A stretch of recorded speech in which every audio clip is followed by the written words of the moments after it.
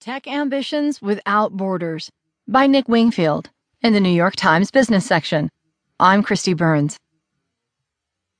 Seattle and Vancouver are like fraternal twins separated at birth. Both are bustling Pacific Northwest coastal cities with eco-conscious populations that have accepted the bargain of dispiriting weather for much of the year in exchange for nearby ski slopes and kayaking and glorious summers. Yet 140 miles of traffic-choked roads